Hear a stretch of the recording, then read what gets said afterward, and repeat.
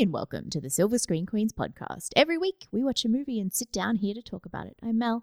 I'm Katie. And we're your hosts. This week, we watched Deadpool 2, directed by David Leitch and released in 2018. The plot of Deadpool 2 goes something like this.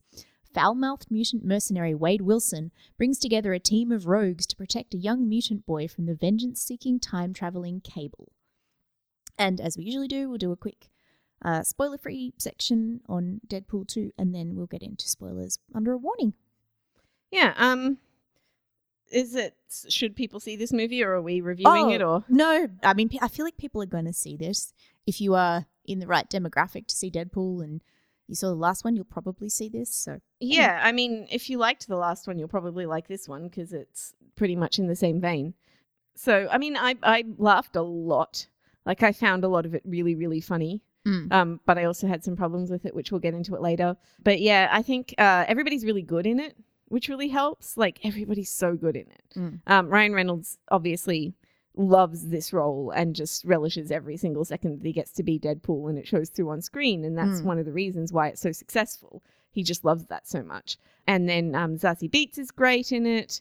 Like, all the minor roles are also really fun and good. It's just, and God, I love Julian Dennison. He is a treasure and must be protected at all costs. He is so wonderful. He's lovely. Yeah. So it's, yeah, I mean, it's still a lot of fun and everything like that. We'll just get into the other stuff soon. You definitely know what you're getting into with the Deadpool movies, and it's, you know, like the first one, but turned up 25% and with more money, which they deploy into a really good soundtrack. Yes, I loved the soundtrack. Which I really, really appreciate. And the score. Oh my gosh. That Cable theme is fantastic. It reminds me of the Winter Soldier theme a little bit, but it's a little less industrial and a little more dubsteppy. But it's really fun and I love it a lot. Yes, and they do reference that in the movie. We'll get into that in spoilers. But yeah, it is. I also had a lot of fun watching this, and like, the things that I felt were wrong with it, I also had so much fun that I didn't think about them too much while I was watching it, even though they annoyed me at the time. But it just because it's out of the way pretty quickly. Yeah, it's just a sort of rollicking good time, and it's very it does the fourth wall self-referential stuff really well. Deep references into Marvel lore, and other lore. I mean, and comic book lore, but just also into cinema. Like, there's Goonies. a lot of deep references that people did not get in our cinema. There's a lot of deep cuts for movies that Katie's mad because there's a Goonies reference that none of us picked up except her. Yeah, but that's not the only one. Like, the Basic Instinct thing, nobody picked up till it was like they said it. Is it?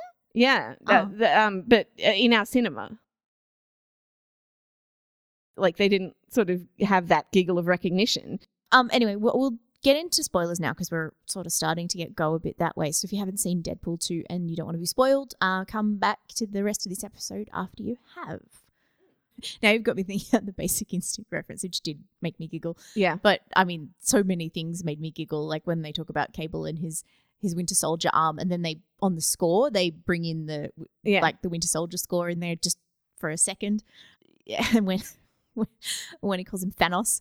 That was funny. That was very funny to me. Yeah, there's a lot, but all those kind of in-joke stuff that made me laugh. But the thing is that my biggest problem with this movie is exactly the same as my biggest problem with Deadpool 1. It's really generic storytelling. Like, the basic story is so basic and boring and sexist. Yeah. Because they literally fridge Vanessa and Cable's wife and daughter. 3 women die in the service of male storylines. Right. And so Melissa sent me this article before we were going to do this. Now, for me, one of the biggest problems with it, like, I was like, oh, they fridged her. They're going to make a lot of references now to having fridged her, right? Because this is supposed to be self-referential. And even in the credits, it says, did they just kill her? Yes. And I was like, oh, they're going to reference the fridging. And to me, that would have saved it a lot. Like, if they had been self-aware of that trope, but they wanted to use that trope to tell the story. If they had been self-aware that they were using that, it wouldn't have bothered me as much.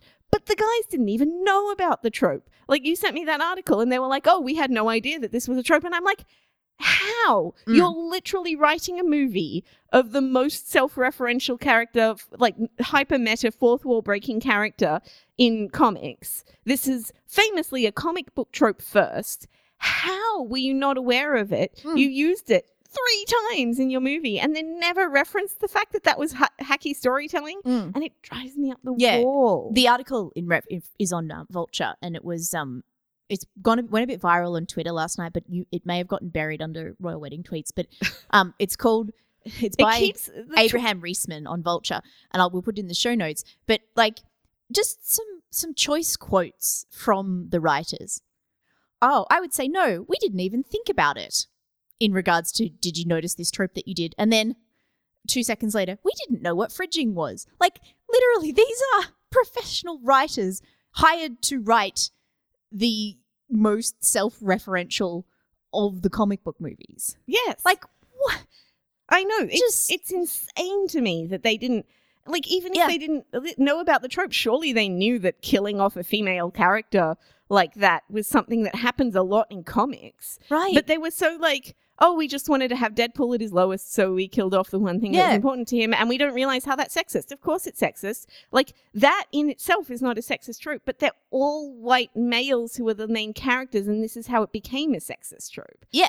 Because that happens all the time, right? It happens also to like female characters. If you look at like Hunger Games, things like that, when they killed off Prim in the 3rd book. Sorry, Hunger Games spoilers from like years ago if you didn't know. But stuff like that is like, taking away the last thing they have, which is often a person, is really common.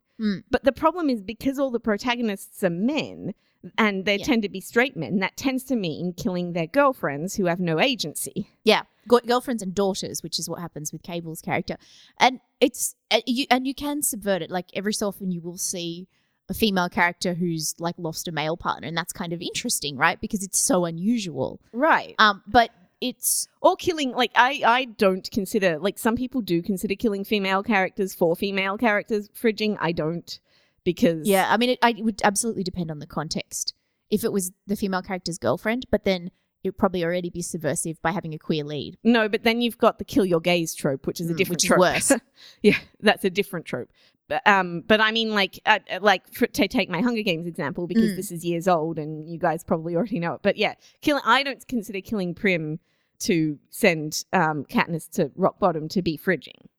I don't think that's fridging, because it's for a female character, and because Prim went in and wanted to be a nurse and wanted to, like, chose to do that and knew the dangers and stuff. Makes sense in the context of the story. Whereas the same article also says that the initial script had Vanessa break up with Deadpool, and that's what spurred him onto all this stuff.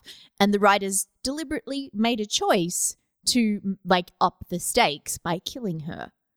Yeah, but no, I mean, like, it does make sense in context, right? Like, it makes sense in the context that they're thinking about it. Yeah, I can see that. But they also gave, like, they didn't think to give her any agency in it. They did it while they were talking about baby names in like baby blue and baby pink clothes. Like, it's so on the nose, and they don't ever. If you're going to do something that's that on the nose and in a self-referential movie, you have to then be self-referential about it for it to work for me. Yeah. And that's why it drove me crazy. Like, it just is so... And that's my problem with the first one. Because the first one was a story that literally we've seen a lot of times before, but, very directly from Darkman. Yeah. And then the rest of the story is also really lazy. He finds a kid that he relates to who's suffering in this horrible situation, a clear gay conversion therapy parody. Not parody.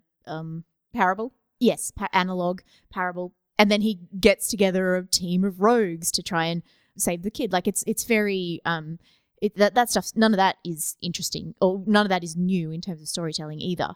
Yeah, but with the gay conversion metaphor, again, they don't hang a lantern on that.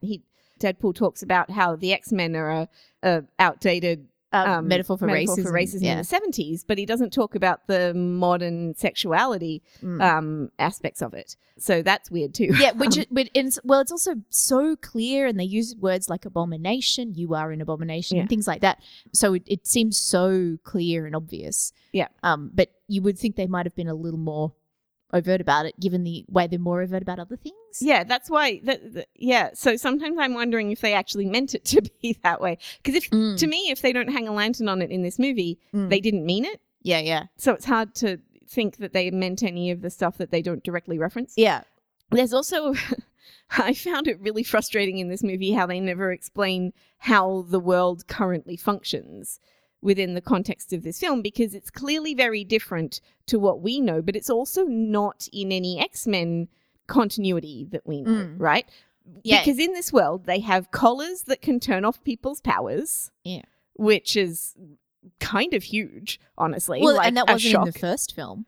No, it wasn't in the first film. And it hasn't been in any of the X-Men films either. No, and it's like, it's a big, big thing. Like, one of the X-Men films' whole plot was around whether or not you can turn off your powers. And I'm sure there'd be loads of people who would choose to have those collars. And that would be like, yes, that would be a whole story to itself. Like, the fact that these just show up in this movie. But aside from that, even putting that aside, they put a 14-year-old in jail with adults who hasn't killed anybody.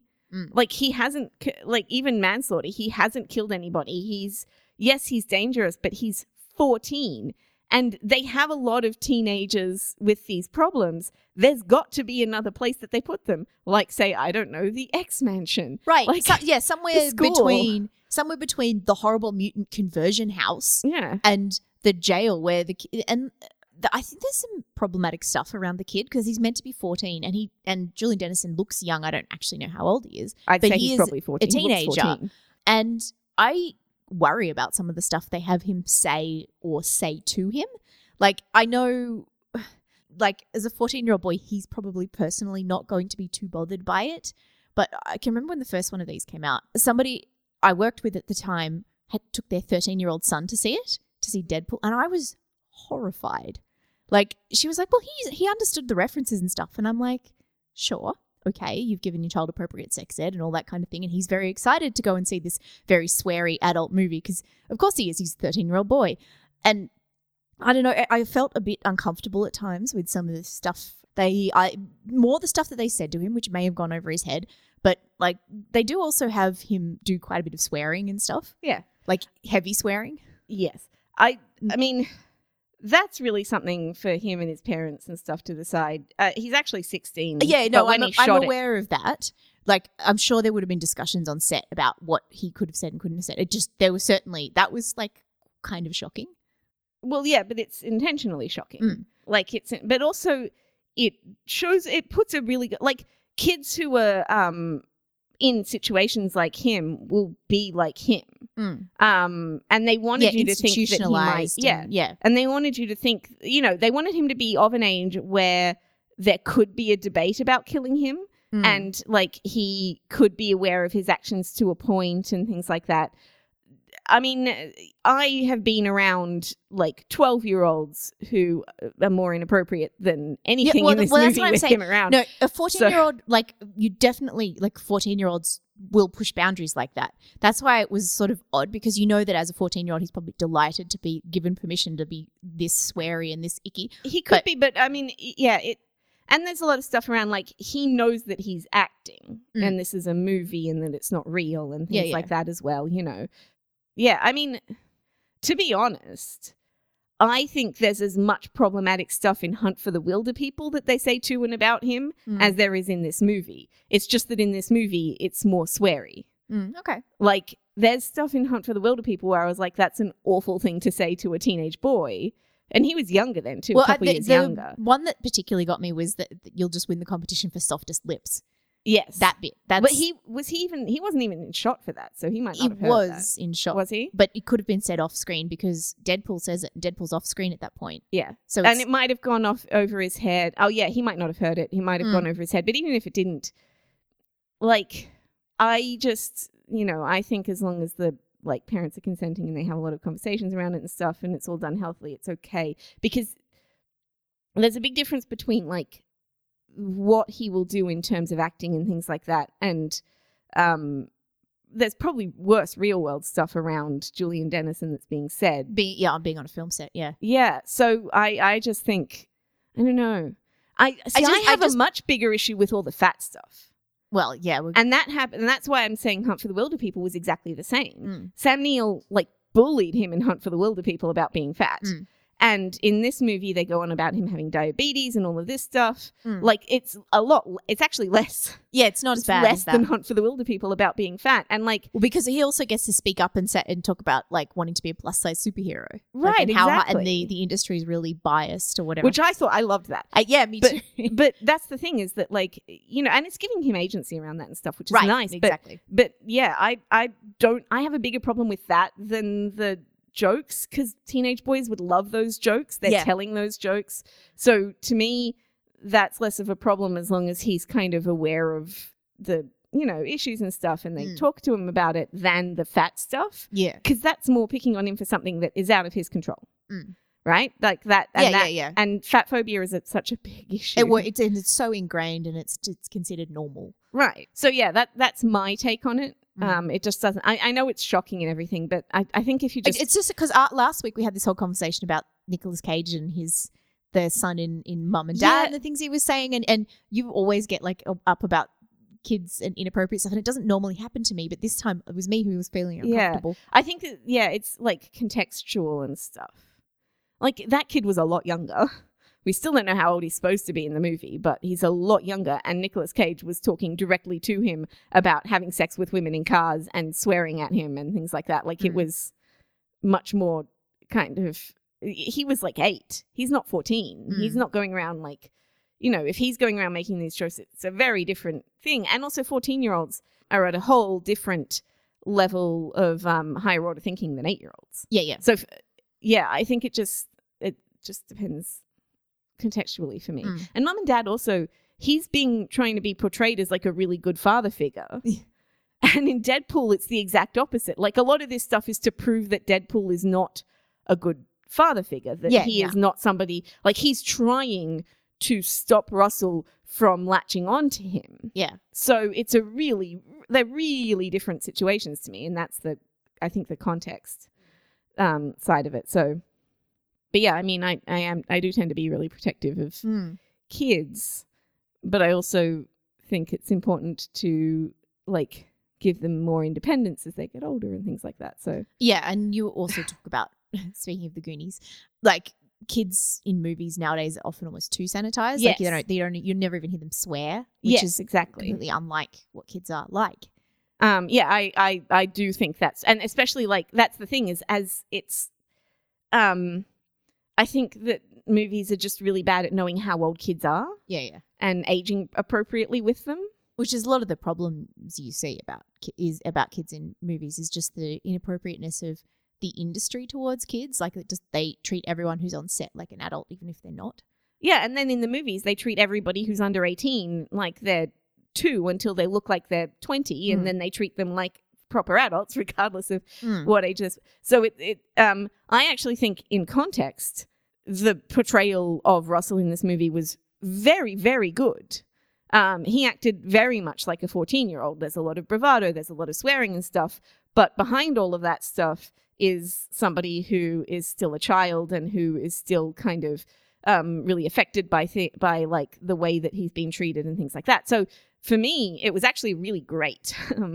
Like, you don't see a lot of portrayals of 14-year-olds like this. And that was what was one of the great things about Hunt for the Wilderpeople as well, was that it was a pretty similar role.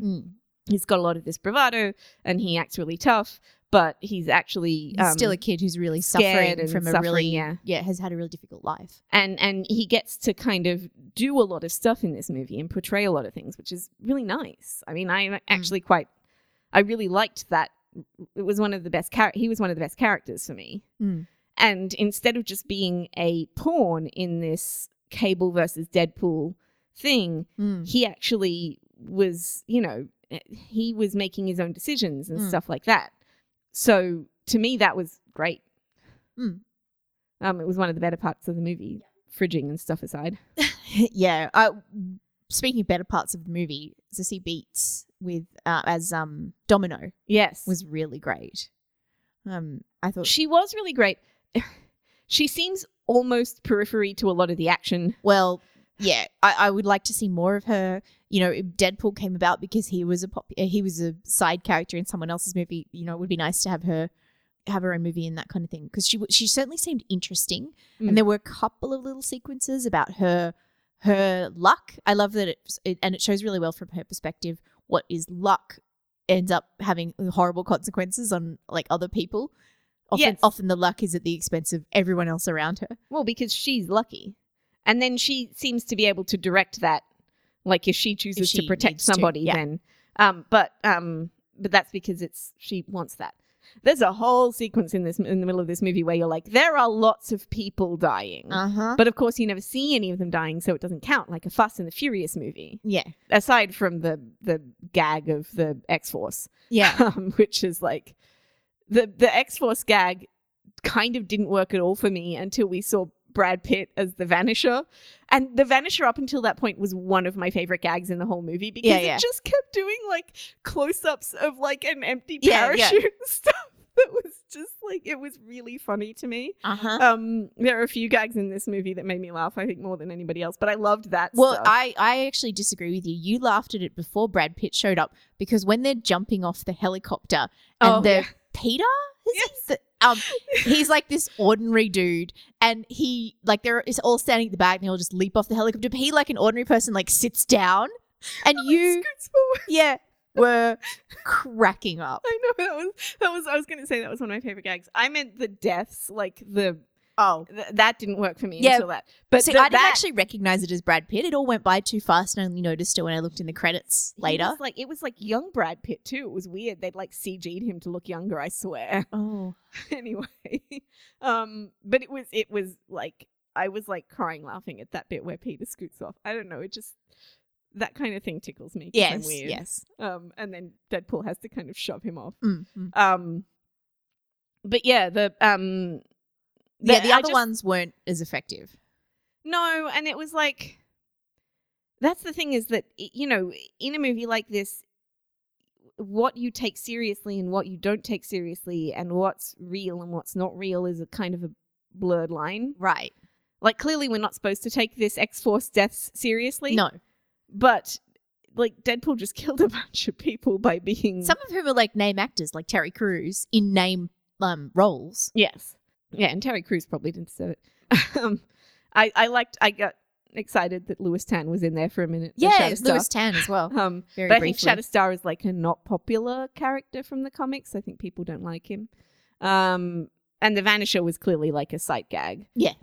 But with Terry Crews and the Skarsgård, which it's the Skarsgård. Yeah, Bill Skarsgård. But the thing is, earlier in the movie, there's this guy who's an orderly, and I was like, isn't that a Skarsgård? And he's not, but he looks so much like Bill Skarsgård that when Bill Skarsgård turned up, people were like, isn't that the same guy? Yes, it looks so much alike. Why would you cast two people who look that much alike in this movie? Yeah. Like, that was bizarre. Yeah. I just was like, did they use him for two roles? Did they run out of actors in Vancouver or wherever they shot The other guy, this? is called Nikolai Witschel. And they could play twins. Yeah. They're so alike. And the thing is, it's not like there aren't enough Skarsgårds to go around. There are 6 of them and they all act. But also, like, if you know that you're putting somebody else in the movie who looks like Bill Skarsgård, why would you put somebody else like in the movie who looks like Bill Skarsgård? It was such a weird moment for me. But yeah, that like the Bill Skarsgård character, like that was a weird. It was his death, and then like I mean, we kind of knew that Peter eventually was going to die. Yeah, because he had no skills whatsoever and clearly shouldn't be doing this, but wanted to anyway. It's a very Deadpool gag to have like the probably half the audience that's the audience that guy. Yeah. Yeah, and it was funny. Yeah. But that kind of was, I think a lot of the jokes were hit and miss for me, but so many of them were hit that I kind of missed a lot of the misses. Exactly. I had the same experience. I had a lot of fun watching this. And I completely, like, I'd forgotten we were going to see it. Was all kind of organized last minute. I hadn't seen a lot of publicity around it.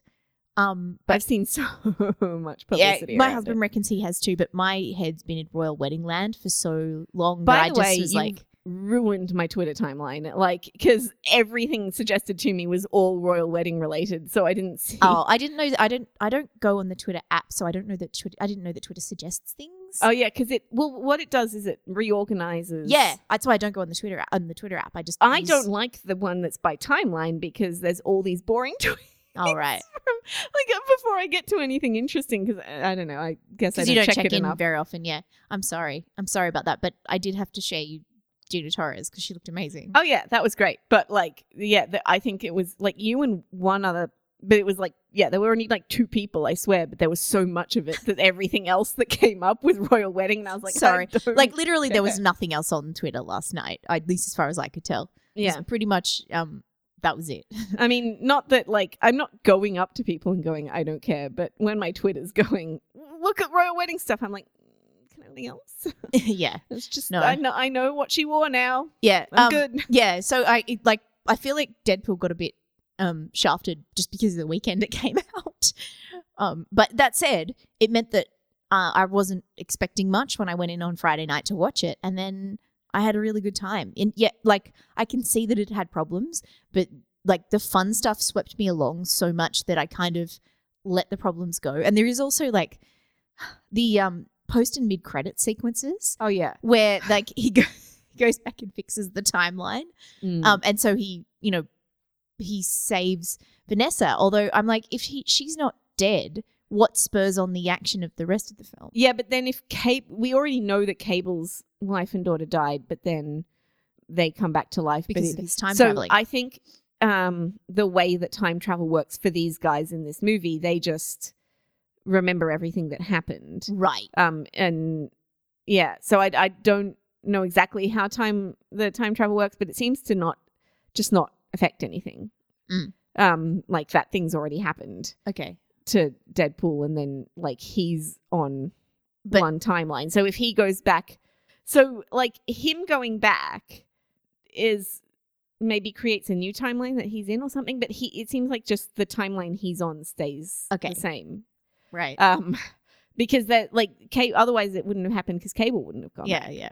So also I found it really odd that they didn't go into any ideas that maybe Cable caused Russell to become more unstable by going back and trying to kill him. Yeah. I was kind of surprised that it didn't go into those kinds of ideas with prophecy and stuff like that, self-fulfilling prophecies, if you go back and try and kill him, will you make him worse? Right.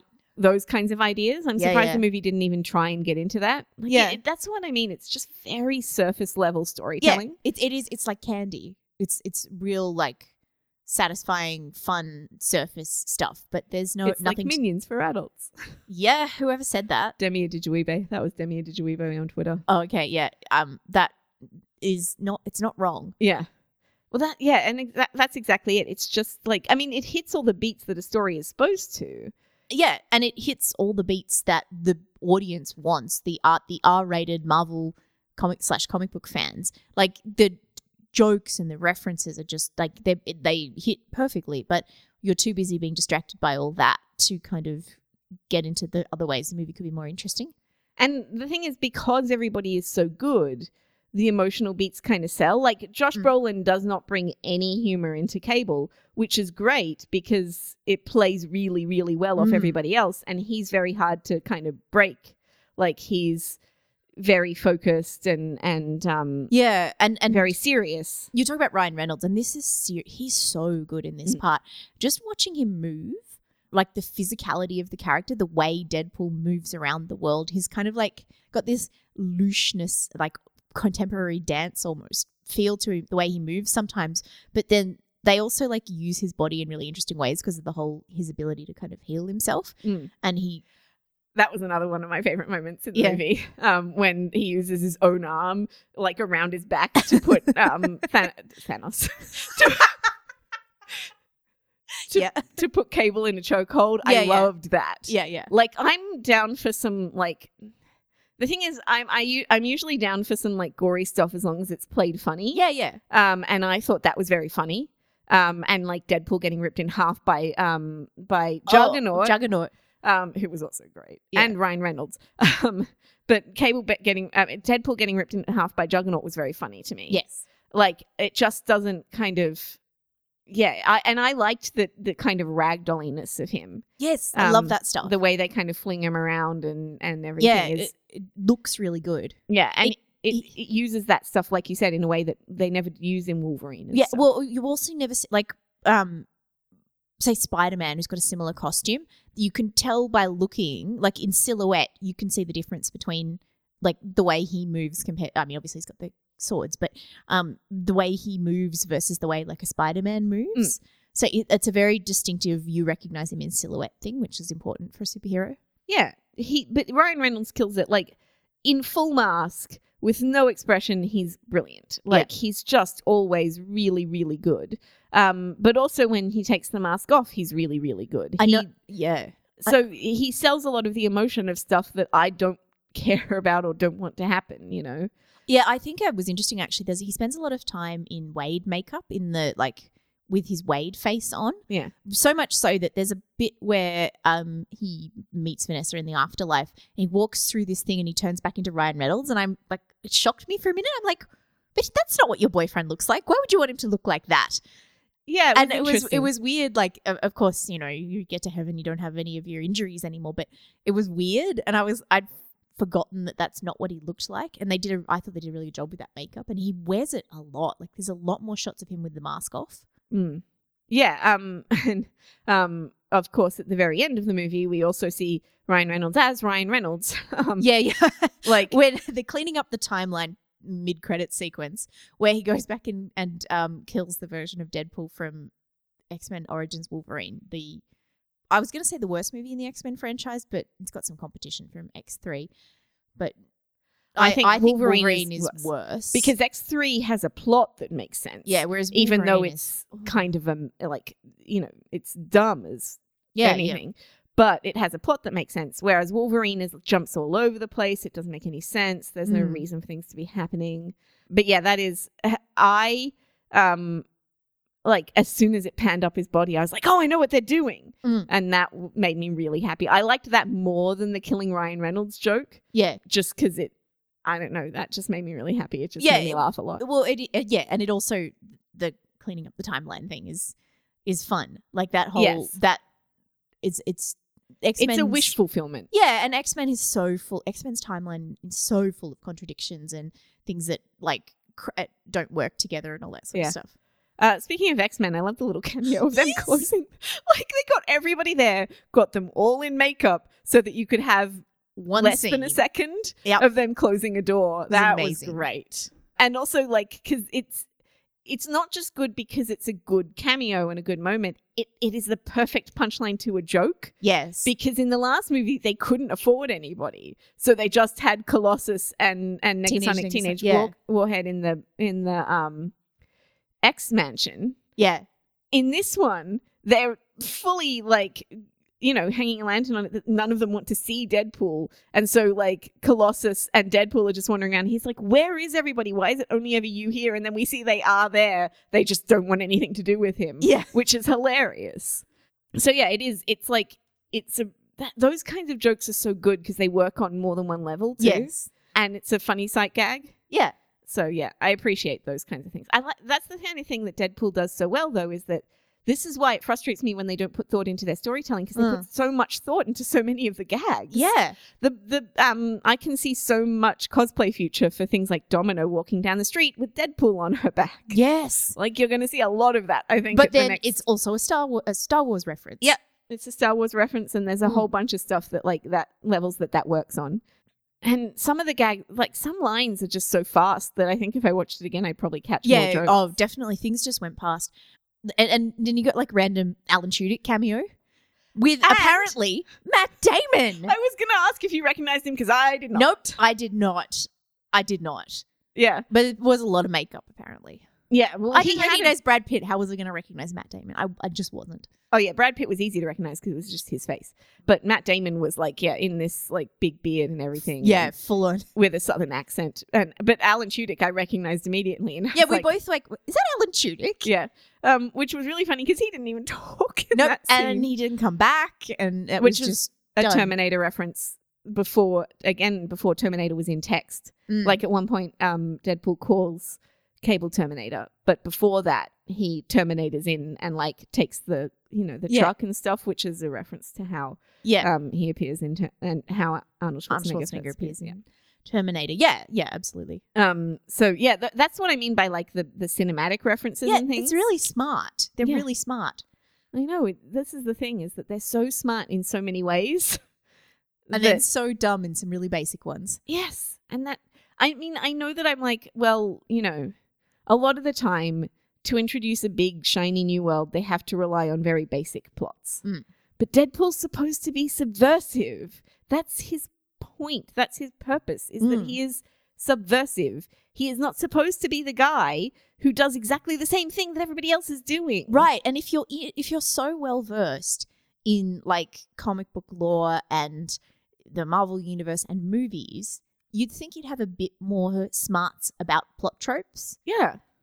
And if you're going to use them, you'd be a bit smarter about, you know. Yeah, like hanging a lantern on it. Right, or making it interesting or doing something different with it. Like, they couldn't have had it be more, tropey and ridiculous. Mm. He even immediately then goes to the black woman's house for her to instill some wisdom. Yeah. Like, really? That's really where you're going with this? That's the immediate thing, is that then, like, an old black lady has to, Yeah, teach him how to be better. Mm-hmm. Oh, my God. And, like, from riddles from beyond and all that. It's so tropey. It's so predictable, and like, that frustrates the hell out of me, because everything, if you're going to be this clever and subversive, you want to do it well. I did also read something that was like, oh, it's got this kind of sense of superiority. Yeah. I saw a review and I'm like, well, I don't know if you can really have a sense of superiority if you're that aware of your own, like, it is so self-aware. Yeah. So they're aware frequently of how ridiculous certain things are. Yeah. Yeah, that doesn't track for me. No, not for me either. Because even though like the movie was a huge success, I think there's still definitely a feeling among the filmmakers that they're the little engine that could. They're this little scrappy, film that made it out of nowhere kind of thing, and had to hustle to be made and all that sort of stuff. Well, the first one was. I actually did watch. It really was. I watched an interesting panel interview with the guy who directed the first one, well after he knew that he wasn't going to be directing the second one, and Rob Liefeld, and who is a comic book author, that artist that was directly referenced as well. Yeah, he can't draw feet. And he created Deadpool and Domino. Yes. And he also can't draw women. He has one of the most notorious bizarre proportions of women artists. But yeah, he this panel interview was kind of revealing and interesting in just how it got made, and like the way that they were talking about the leak of the original footage, that short footage, where Rob Liefeld was like, oh no, they're definitely going to fire the director now, because he was sure that guy had leaked it. He was positive that it was the director who had leaked it, to the point where they were like, oh no, he was like, oh no, they're going to show up at his house and arrest him. Then they were like, oh no, it was probably Ryan. It was Ryan Reynolds. Yeah. Almost certainly. Right. But like the leak of that stuff, and that's like, it was a very decisive move. Like they did that on purpose to get the movie made, because they knew it was failing, and they knew that they weren't going to get it done unless people wanted it. So it really was like it was a struggle to get it to the screen. But I think they still, like, it's definitely still, they know where they came from. Yeah. And then you can see that Ryan Reynolds is got a writing credit on this. Yes. This is his passion. And like Ryan Reynolds has one of these interesting careers where he's like often making dodgy choices. And this is something where he just kind of knew, and where his instincts and whatever like leverage and power that he has paid off with him, and he really loves it, and he knows how important this is for him. Like, this is actually a good career decision for him. Not just that, he loves this character. Yes. It's not just about the career decision. Like, this is definitely what he wants to be doing at the moment. Yeah. And he's so much like the character. Like, it's just, but so for me, the references in this play very differently to the references in something like Ready Player One. Oh, God, yes. Because the references in this, it's not necessarily expecting all the other characters or the audience to know what Deadpool's talking about. Yeah. Like, they're not saying these things with a kind of, oh, you should know all this. It's saying those things with a kind of, Deadpool knows all this because he is removed from reality in some ways. So it's much less it's much less like, if you don't know all of the references within the movie, then you're a bad person. Like, right. not all the heroes in the movie know what he's talking about. No.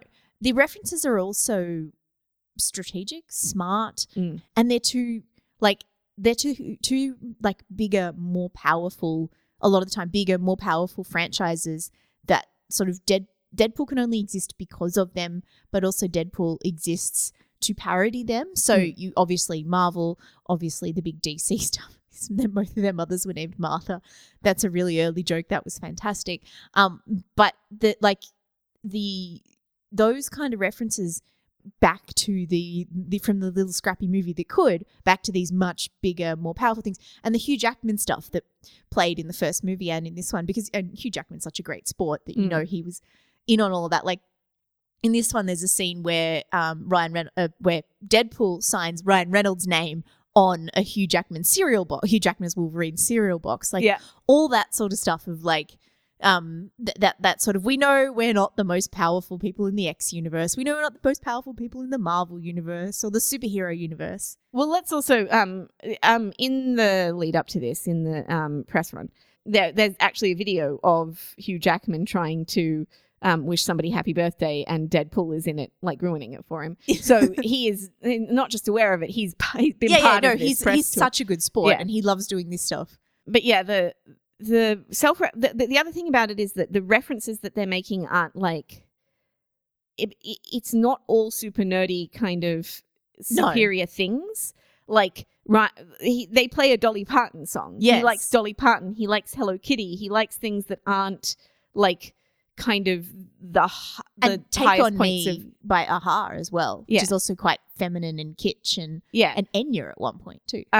So it's not like the highest like kind of high nerd culture. No, it's like he likes a variety of things, and he kind of puts all of it in there. And some of the things are like bonuses for paying attention, like the Gregorian chant song that is "Oh Holy Shitballs." Yes, the on the soundtrack, it's like oh holy shitballs, the Juggernaut is so strong, we can't beat him. And the explanations, I think, of references are good, like big CGI fight coming up, like that sort of stuff. I didn't like that because they did that twice. Oh, did they? Yeah, he made a CGI fight joke twice, and I was like, it was funny the first time. It's not funny the second time. But that kind of stuff is fun, and it doesn't talk down to the audience, but it also doesn't assume the audience knows everything. Yeah, like in that sort of Ready Player One, you're not a good nerd if you don't get all these references kind of bullshit. Yeah. Also, there's a lot of CG around like Domino doing her thing and stuff. Yeah. Although I really liked using Domino in the car chase scene, in the sense that like it kind of shows up how much of that stuff just goes right in normal action movies that shouldn't. Yeah. Like it's not even, they don't hang a lantern on it, but that feels very purposeful, that they're like, this should never work, but it does, and yet it works in every action movie kind of a thing. It's why like the guy called Pete works so well, because it shows up the contrast between the action hero, superhero types and regular people so well. Yeah. I think the other problem with this movie, of course, that's the same as the first movie, is incredibly weak bad guys. Yeah. Like, Cable's not really, I mean, he's kind of an antagonist. Yeah, but he's not a villain. No. Although they didn't play up the flirting between Deadpool and Cable as much as I thought. They're much more into Deadpool and Colossus in the movies, it seems. Yeah. It wouldn't surprise me if that's a Josh Brolin thing. It might be, but doesn't seem to have. He plays it really straight, and he also doesn't seem to have a lot of sense of humor about those kind of things. But I don't know. It might be, but it also might be just the direction they wanted to go in with this, because like they might not want Deadpool to have that kind, like they might play it up later more. Yeah. Is what I mean, because like in this one, they're very much adversaries more than being. It would be like if he kept commenting on how hot Ajax was in the first one. Yeah. Like Ed Skrein's a good-looking guy, but I was kind of glad it wasn't too flirty, antagonistic. Yeah. And also, they played Cable so straight. Yes. Not in the sexuality sense, in the like he is the straight man sense. There was no winking in that at all. It was very much straight man. So I think that just kind of makes sense for the character that they had in this movie. Yeah. And I actually I prefer the Deadpool and Colossus flirting. It's more fun. It is more, it's more fun, and it's a little less like, because Colossus likes Deadpool, so it's a little less like, icky. Yeah.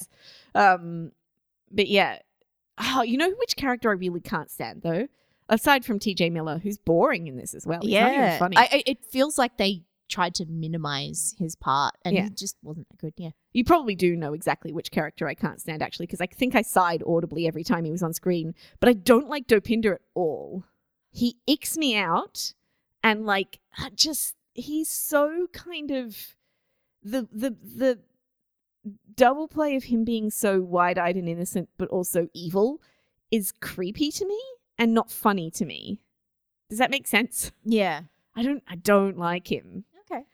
And I don't find him funny or interesting. Like, but I think it's also because I distinctly remember him as kidnapping it was his brother, I think. Yeah. Like, he kidnaps his brother because they both like the same girl or something. And from that point on, I was like, no, he's gross. Yeah.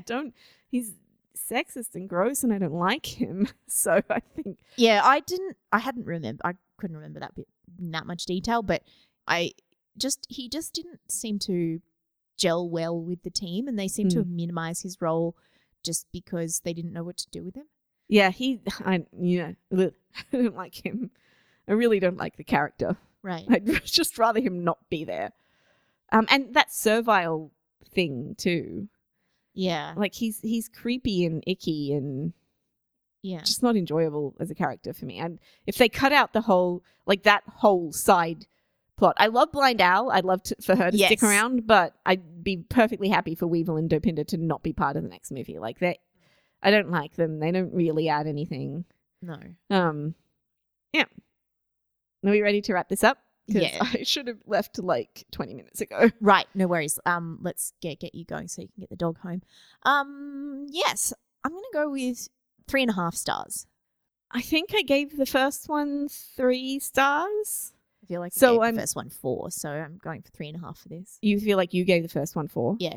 Yeah, I think I'm going to do the same thing. I think I'm going to go from 3 to 3.5. I think I gave the first one 3. But because this is like, I feel like this is funnier. I feel like I laughed more and like the jokes were a little better. Yeah. And the performances, I think for me, really sealed the deal. They were great. Yeah.